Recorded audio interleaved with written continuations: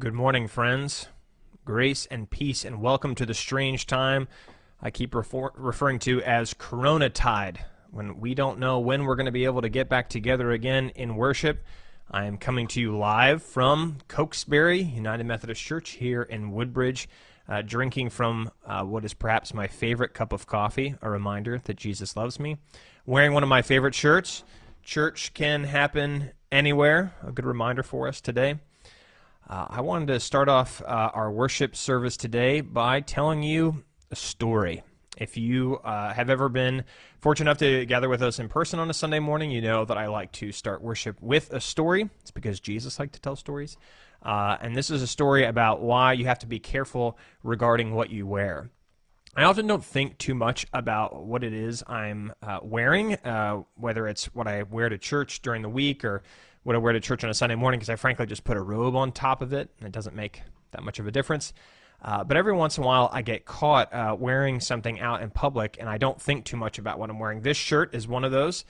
Church can happen anywhere.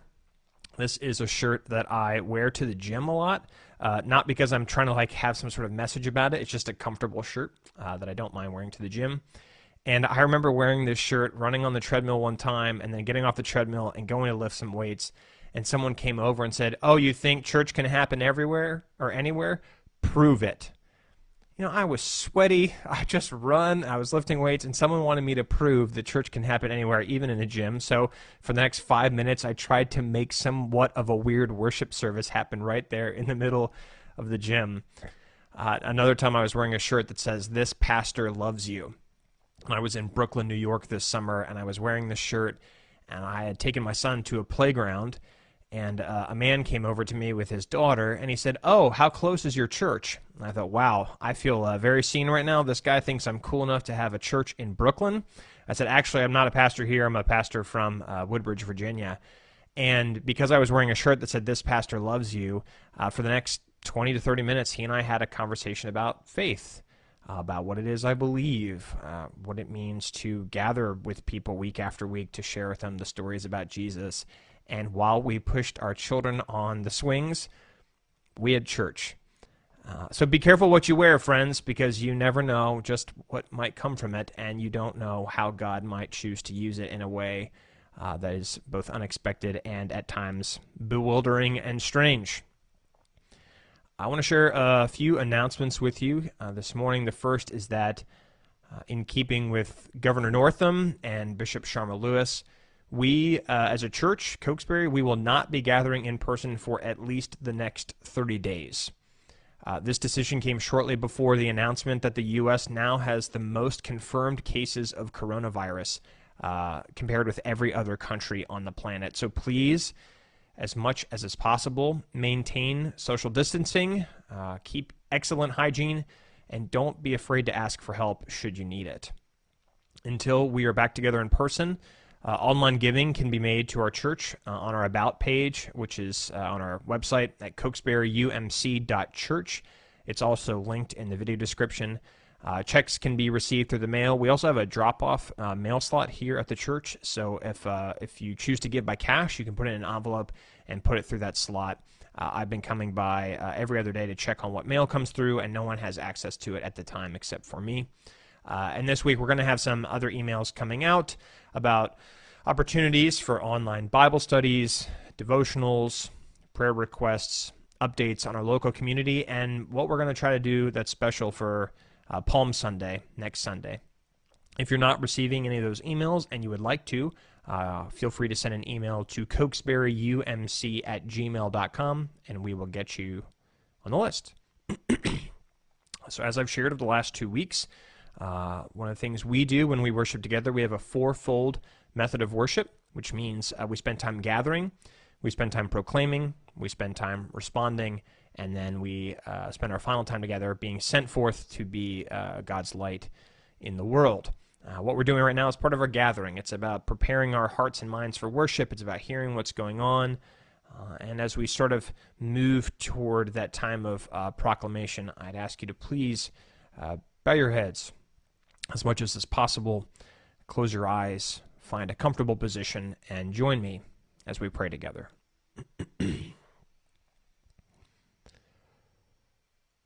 Lord, with the rise of unemployment in the midst of the coronavirus, we remember before you those who suffer want and anxiety from lack of work. Guide the people of this land so to use our public and our private wealth that all may find suitable and fulfilling employment and received just payment for their labor. Additionally, Lord, we lift up those among us who serve others through area hospitals. Make your peace and grace known to them at this extraordinary time. And now, Lord, each of us will pray silently to you, lifting up our own joys and our own concerns this day.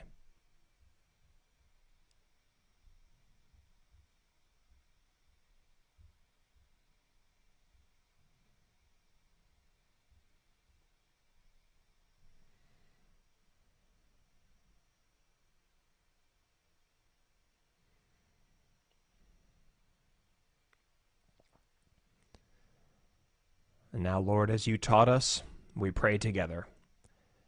Our Father, who art in heaven, hallowed be thy name. Thy kingdom come, thy will be done, on earth as it is in heaven. Give us this day our daily bread, and forgive us our trespasses, as we forgive those who trespass against us. And lead us not into temptation, but deliver us from evil. For thine is the kingdom, and the power, and the glory forever. Amen. Our scripture lesson today, the fifth Sunday of Lent, comes to us from the Old Testament, from the prophet Ezekiel.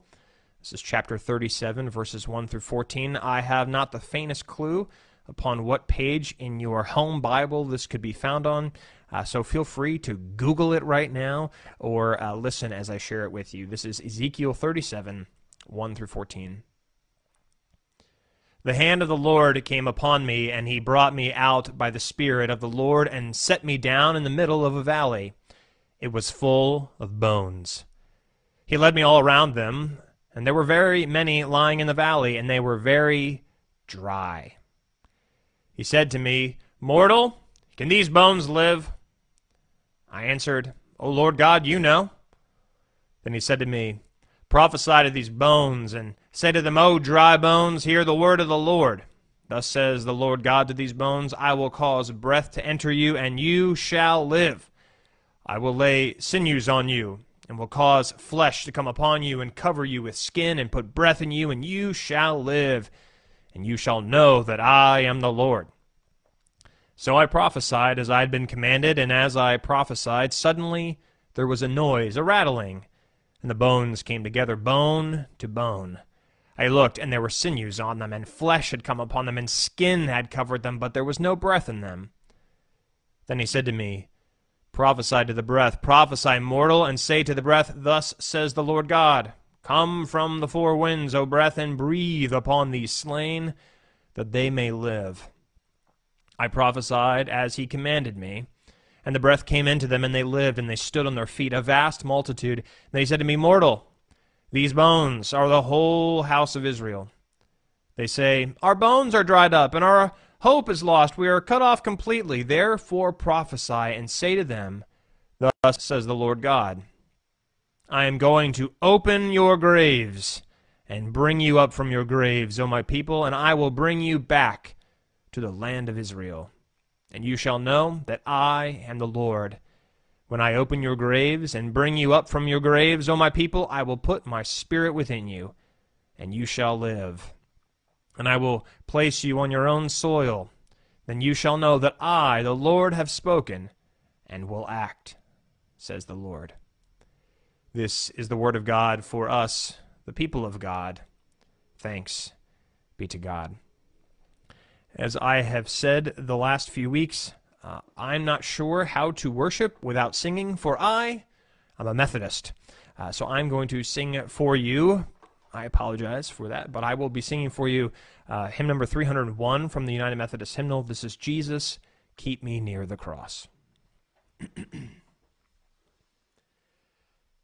Jesus, keep me near the cross, there a precious fountain, free to all a healing stream, flows from Calvary's mountain.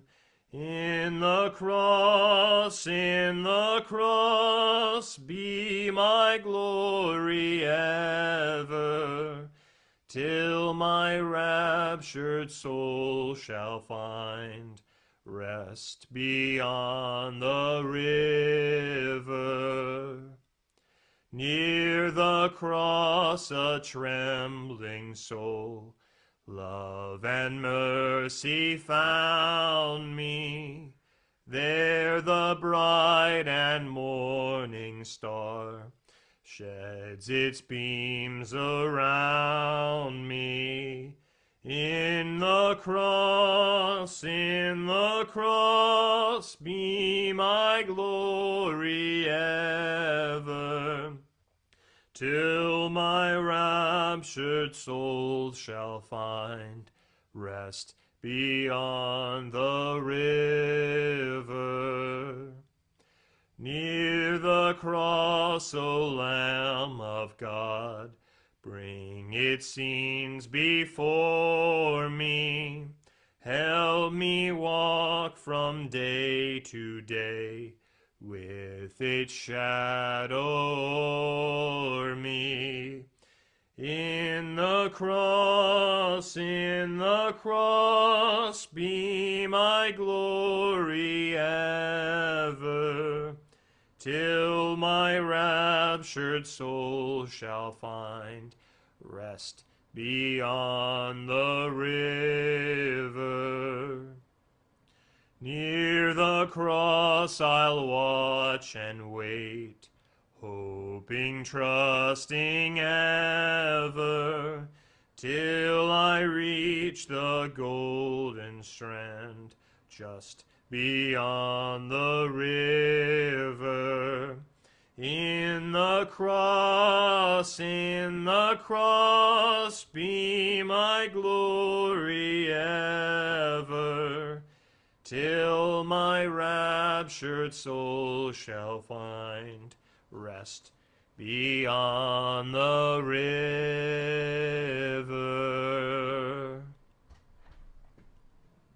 Amen. The sermon today is titled Mortal. Mortal. Then he said to me, Mortal, these bones are the whole house of Israel. They say, our bones are dried up, and our hope is lost, and we are cut off completely. Therefore prophesy.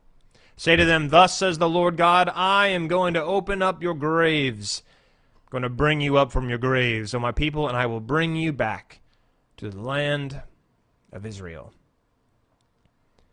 Would you please pray with me? May the words of my mouth, the meditations of all of our hearts, be acceptable in thy sight, O Lord, our rock and our Redeemer. Amen. In this strange new time that I keep referring to as Coronatide, we have been physically separated by orders of church and state, but we are still bound to one another through the Lord. And yet it has become very apparent with every Facebook post calling on people to answer questions in order to learn more about one another that we really don't know much about each other at all. So, knowing that we don't know what we don't know, I am going to share something that you actually do know about me, no matter who you are, no matter where you are. It's something you know about me. And it's something I know about you, no matter who you are, no matter where you are. We're all going to die. My friends, that is one hell of a way to start a sermon. Or as it's written in one of my favorite books, in the world according to Garp, we are all terminal cases. That's what we were affirming together on Ash Wednesday, which frankly feels like an eternity ago. It's what Lent reminds us at every turn. In the midst of life, we are in death. And frankly, we didn't need the coronavirus to remind us of this. We didn't need empty supermarkets and abandoned jungle gyms and vacant school parking lots to remind us that no one makes it out of this life alive. Though plenty of us love to believe the contrary. We're all suckers for those advertisements of products that promise youthful glows and smooth wrinkles and tighter waistlines. We use tomorrow's money to finance today's void. We even check the updates on how fast the virus is spreading in certain places, and we think to ourselves, well, surely it won't happen like that to me here. But then it does. Or to put it another way, a few weeks ago, before all of this really ramped up, I took my 3-year-old son, Elijah, out for lunch at a local Chick-fil-A. We ate our waffle fries in beatific silence, smiling as ketchup was smudged against our cheeks, and then my boy gave me a look that said, "Dad, it's bathroom time." So we quickly cleaned off our messy hands, our faces, and we beelined for the restrooms at the back of Chick-fil-A. And after, as you say, business was taken care of, we heard a man walk in, used the stall next to us, and then he walked right out. To which my son Elijah shouted, "Hey, Dad, that guy didn't wash his hands." And I, being the very wonderful parent I am, said, "Elijah, next time say it a little louder so he'll hear you." In ways both simple and profound, we like to pretend like the one universal truth is actually a lie. But it's not. Ezekiel, contrary to our dispositions, knew the truth of finitude. Should you have any extra time on your hands while social distancing, go read through the book of Ezekiel. There is some wild stuff inside, and that's saying something because it's in the Bible, which is full of wild stuff. But for today, we get to see through Zeke's eyes the valley of dry bones. It must have been a particularly striking and relevant image for the bizarre prophet considering his own life situation. Prior to this text, we learn that Ezekiel has been on somewhat of a rampage against God's people, indicting them for all they had done and all they had left undone. The people God chose to change the world, the people with whom God had covenanted, the people God loved with reckless abandon, had abandoned the Lord. They had given themselves over to idolatry. Now, idolatry, for the people in the back, is believing and acting as if anything or anyone can give us what only God can give. Idolatry. It's believing that wealth says more about a person and who they are than the fact that they were made in the image of God. Idolatry is looking out for our own interests at the expense of the marginalized. Idolatry is assuming that we can save ourselves. The people of God worshipped whatever they wanted, whenever they wanted, wherever they wanted. They ignored the plight of the needy, and they believed they were entirely in control of their own destinies.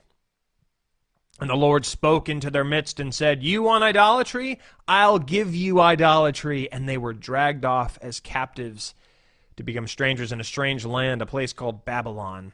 A foreign place where the land was dominated by colossal statues, overwhelming debauchery. In short, a place totally at odds with what the worship and the love of God is supposed to look like.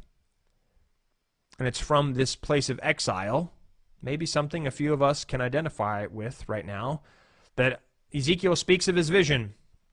The Lord drags Ezekiel out to a graveyard that stretches as far as the eye can see, and all his eyes can see are bones.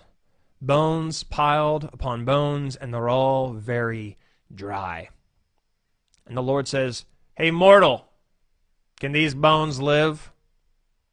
Ezekiel says, "Lord, only you know." And the Lord says, "Tell this to those bones. O dry bones, the Lord will give you life. The Lord will breathe upon you, and the sinews and the flesh will string together, and you will live because God is God."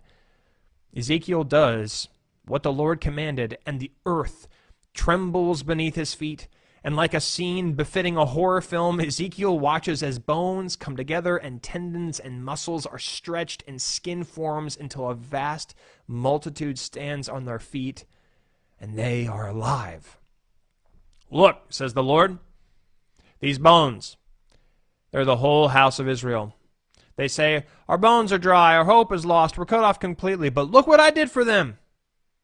I will bring all of you back, and you shall know I am the Lord.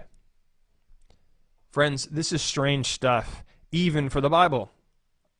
The Lord promises to reconstitute the very people who had given up on the Lord. God breathes life into the bones of those who had destroyed life time and time again. God makes a way where there was no way, and the bones, they live. You know, contrary to how so many of us speak about church or even hear about church, this confounding moment here in the Valley of the Dry Bones has not one thing to do with us and whatever it is we think we bring to the table. Notice, the people of God have done less than nothing to restore God's faith in them. They died and they were buried in their sins, buried in their trespasses, and God says to them, okay, time for me to make something new. They didn't deserve it, and they certainly didn't earn it. Notice, God doesn't tell Ezekiel to go out and give those bones a 10-step process on how to get their lives sorted out. God doesn't tell the people that they have to pray 3 times a day in order to earn their salvation. God doesn't wait for the people to memorize their favorite book of the Bible before the bones start coming back together. God raises the bones to life because that's just what God does. I hope you hear that as a word of hope. Because even at our best, we're not very good. And when we hear about the Valley of the Dry Bones, if we hear about it at all, we are often so caught up with the striking physical details, we don't take a moment to really think about what's happening. You know, we have the benefit, if you want to think about it that way, of knowing whose bones we're walking on whenever we go through a cemetery. But Ezekiel, all he could see were bones upon bones. But who do those bones belong to?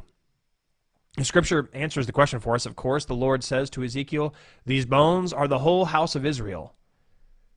But even a statement like that warrants further reflection, because if the bones are the whole house of Israel, that means that some of those bones belong to Cain and Abel. Some of them belong to Jacob and Esau. Some of them belong to Saul and David. Those elected and those rejected. It means that buried among that pile of bones are the good and the bad, the sinners and the saints, the first and the last.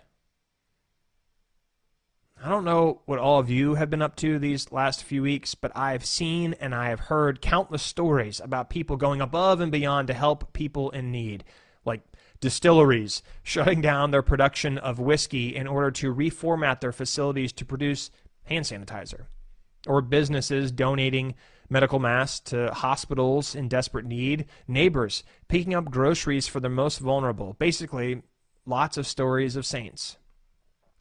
But for every single positive story, there have been plenty of stories that demonstrate the exact opposite. Stories about individuals hoarding up precious supplies and equipment only to price gouge individuals and businesses who really need them. Corporations calling on their furloughed workers to start GoFundMe campaigns for medical expenses rather than offering them any financial assistance. And countless politicians using our present crisis as an opportunity to shore up votes for the next election cycle. And that's not even to mention the great number of pastors who have, foolishly, assured their respective congregations that they can keep worshiping together or they can keep going out in public because the Lord will protect you in all of your comings and goings. Basically, stories of sinners.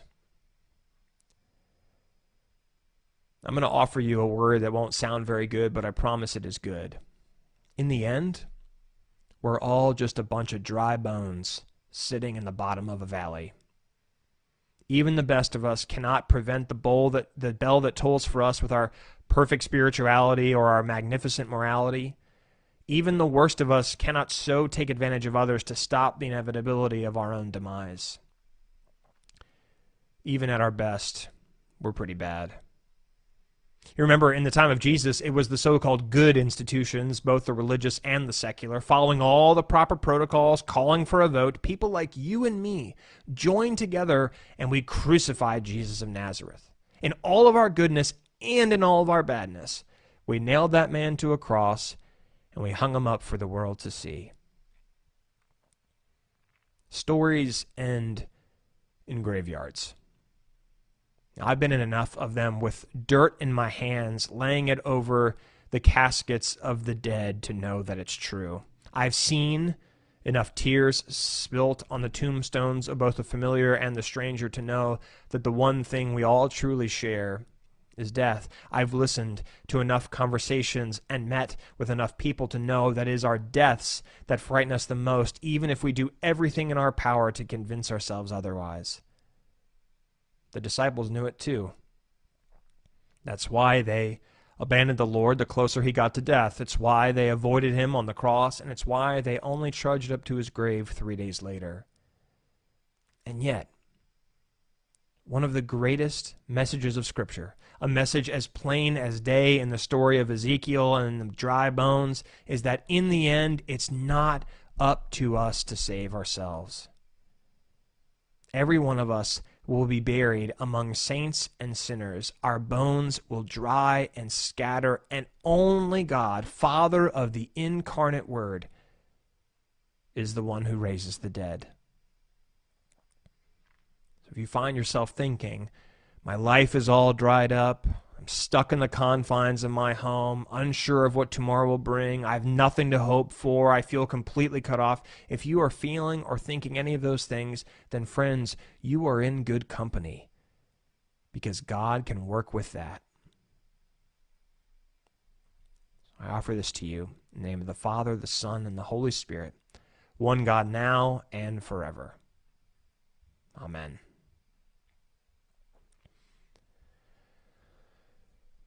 With the way the coronavirus is spreading, the way that it's affecting different parts of our country and frankly parts of the world, all over the world, one of the things that's happening here in our country is a surge in unemployment. There are reports that within the next few weeks, could be close to 30% of our population will be unemployed. And so with thoughts of those whose jobs are on the line because of this, I thought it would be helpful for us to, again, pray for them, but also to be mindful of how this is forcing us to maybe take time for ourselves in a way that we haven't before. This call to social distancing means not being around other people, which means staying in our own homes. So for those of us who even have homes to stay in, this is a wonderful thing. But I thought, again, we should pray. We should pray for those who are unsure of what tomorrow will bring, and pray for those who now stuck at home are feeling a little bored. So let's pray. Lord, we humbly come before you, broken, bruised, scattered, unsure of what tomorrow will bring. We come before you employed and unemployed. We come before you rich and poor, hungry and full. And we pray for your peace that knows no understanding and goes beyond our understanding to rain down upon those who need it most.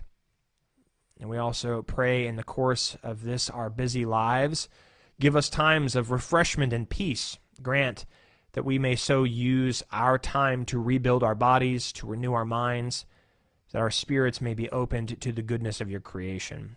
We pray all of these things through your Son, Jesus Christ, our Lord. Amen.